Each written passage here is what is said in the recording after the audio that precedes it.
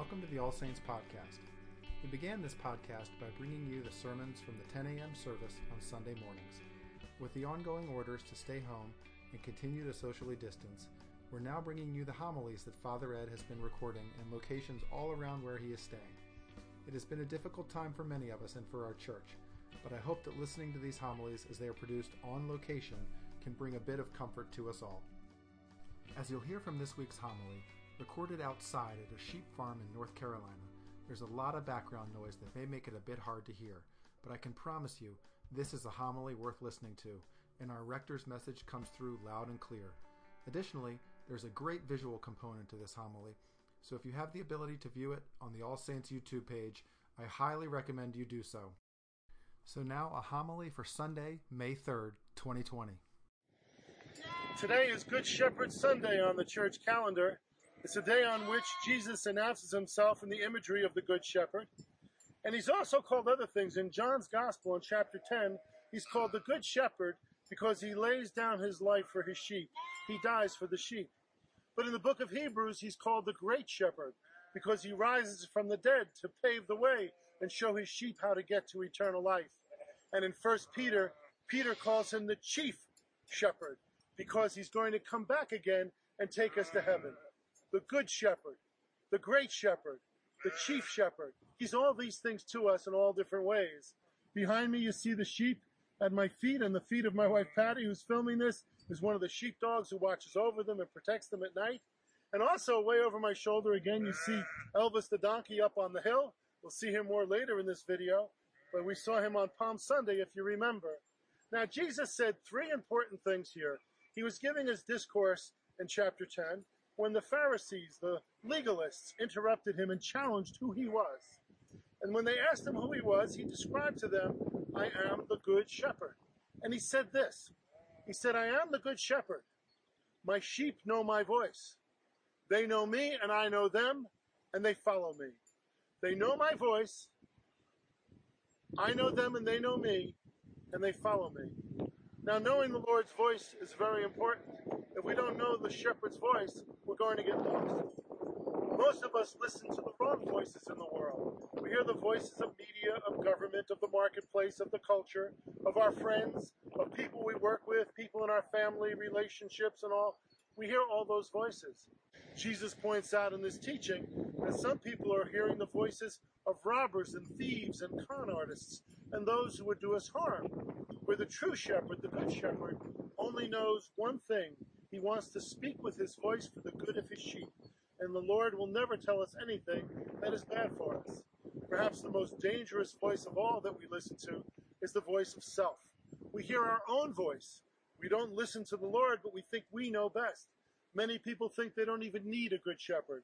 They don't need the Lord to help them. They could do it on their own, they think. And their lives are calamity after calamity. Doom befalls them. And while those who listen to the Lord still have their own calamities, they don't go through them with the stress and the struggle and the anxiety and the misery that attends those who do not have a good shepherd or do not know him. So we listen for his voice. One of my favorite stories about this is an old telegraph office over 100 years ago, maybe 1910, 1920, something like that, where 7 or 8 applicants are sitting in a telegraph office, all knowing Morse code and ready to get a job, waiting to be interviewed, and finally the last of them walks in, and they're standing there for a minute or two listening. And what they're hearing is the cacophony of this telegraph office. Many typewriters going, many Morse code telegraph keys being clicked upon, voices talking, people moving about, very loud. And as the applicants are sitting there, the last one to walk in suddenly gets up without notice, walks past the reception desk, goes directly into the executive office and closes the door, leaving the other applicants wondering, what in the world is that fellow doing? A few minutes later, the executive himself comes out and says to the applicants, you can all go home. I've hired the gentleman who walked in first. Of course, everybody protested. He was the last one to arrive. He walked in with no invitation, and he gets the job. Why? The executive explained. He said, the entire time you were sitting here, and all the noise that was going on, the din of this office, all the telegraph keys in Morse code were clicking this message. Please come directly into the office if you hear this message. If you can recognize what is being said, you have the job. That man heard it and came in, none of the rest of you recognized. And much is the same with the noise of the world and the din of the world. We don't hear the voice of Jesus. But the one who has careful ears, whose ears are peeled to listen for the Lord, we hear the things that may win us a job or save us from some trouble or heal us in a difficult situation or take us down the road or the path that's necessary for a good and nurturing life. My sheep know my voice, says Jesus. But he goes on. He says, they know me and I know them. Well, these sheep on this farm certainly know their shepherd, Mr. McKinney, who owns this place. And why do they know him? Why do you know me or I know you? Why does anyone know anyone? They spend time with one another. They listen to one another. They share their hearts with one another. They depend on one another and trust one another. And in this time of a shutdown, we can trust our Lord Jesus. We can spend time with him like never before. We can read the Bible. We can pray our prayers. We can worship him in our hearts. We can sing the hymns. And we know him. And he knows us, living every day and every minute of every day in communion with him, in conversation with him. Finally, the last thing he has to say is they follow me. My sheep know my voice. I know them. They know me. And they follow me. Well, a lot of us are following the Lord, or at least we're trying. But you say, how do I follow him? What does that look like to follow him? It means doing those things that he tells us to do in his teachings, in his ways, in his commandments, in his holiness, in his grace.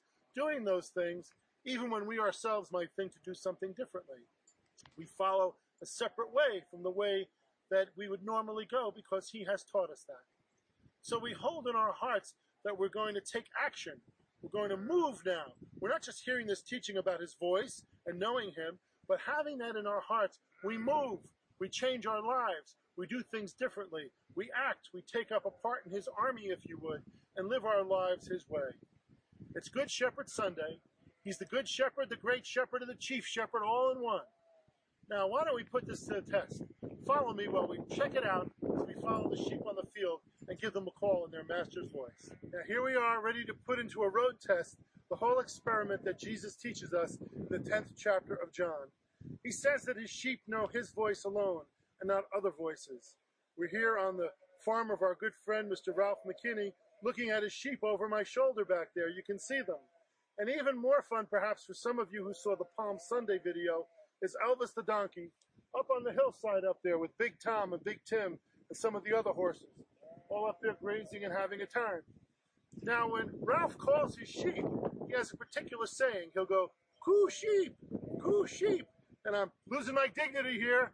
I'm making a fool of myself, but the Apostle Paul said that we are all fools for Christ. And so it's my honor to make a fool of myself for my Lord. The first day of this month of April was April Fool's Day. And just like Easter runs past Easter Day, maybe April Fool's Day runs past April Fool's. Now I'm going to call the sheep with that coo sheep sound, and I bet nothing's going to happen. If they come running, we know the teaching might be off. And after I supposedly fail, and I'm sure I will, I'm going to ask Ralph to do it. We'll watch the sheep come running. Get the kids ready. This one could be fun. Here we go. Coo sheep! Coo sheep! Coo sheep! Coo sheep! I'm kind of striking out here. Ralph, if you come into the frame here for us and show us how it's done. Here's the real master.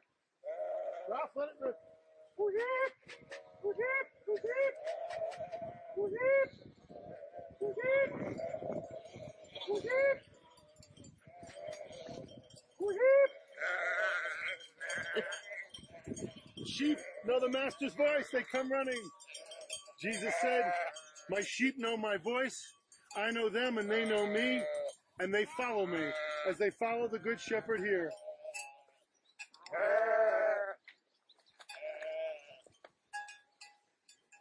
So the teaching is true. Our Lord, once again, has not led us astray.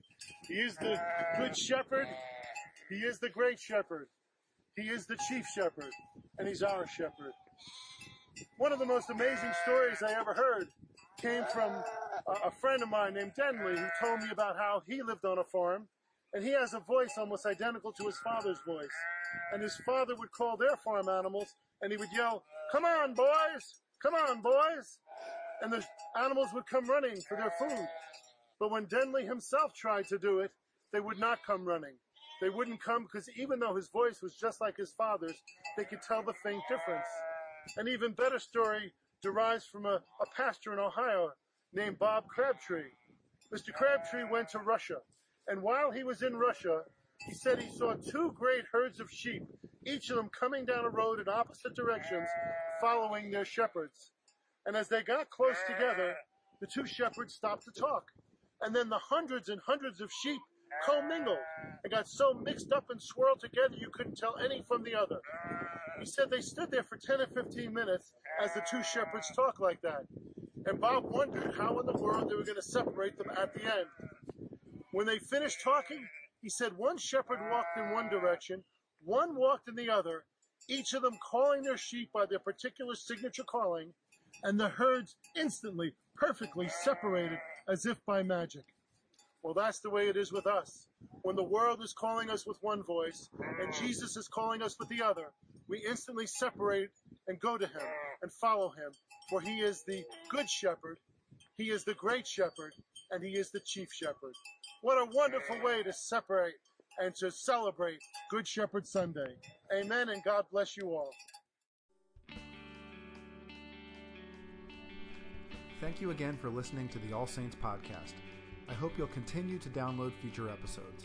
You can subscribe and have the episodes delivered automatically each week by going to iTunes, Spotify, or wherever you get your podcasts and clicking subscribe.